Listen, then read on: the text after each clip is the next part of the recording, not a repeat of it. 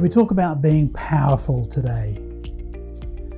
But you shall receive power, ability, efficiency, and might when the Holy Spirit has come upon you, and you shall be my witnesses in Jerusalem and Samaria and to the ends, the very bounds of the earth, according to Acts 1:8.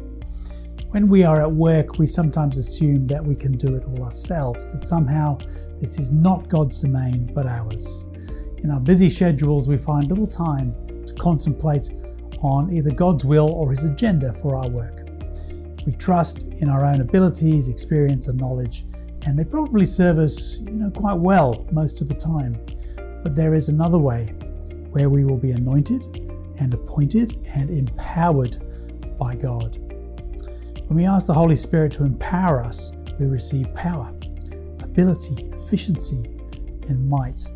These 4 gifts are to achieve our purpose, and we will be witnesses for Him not only in our own city, but throughout the world.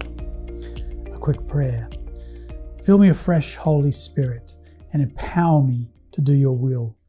Amen.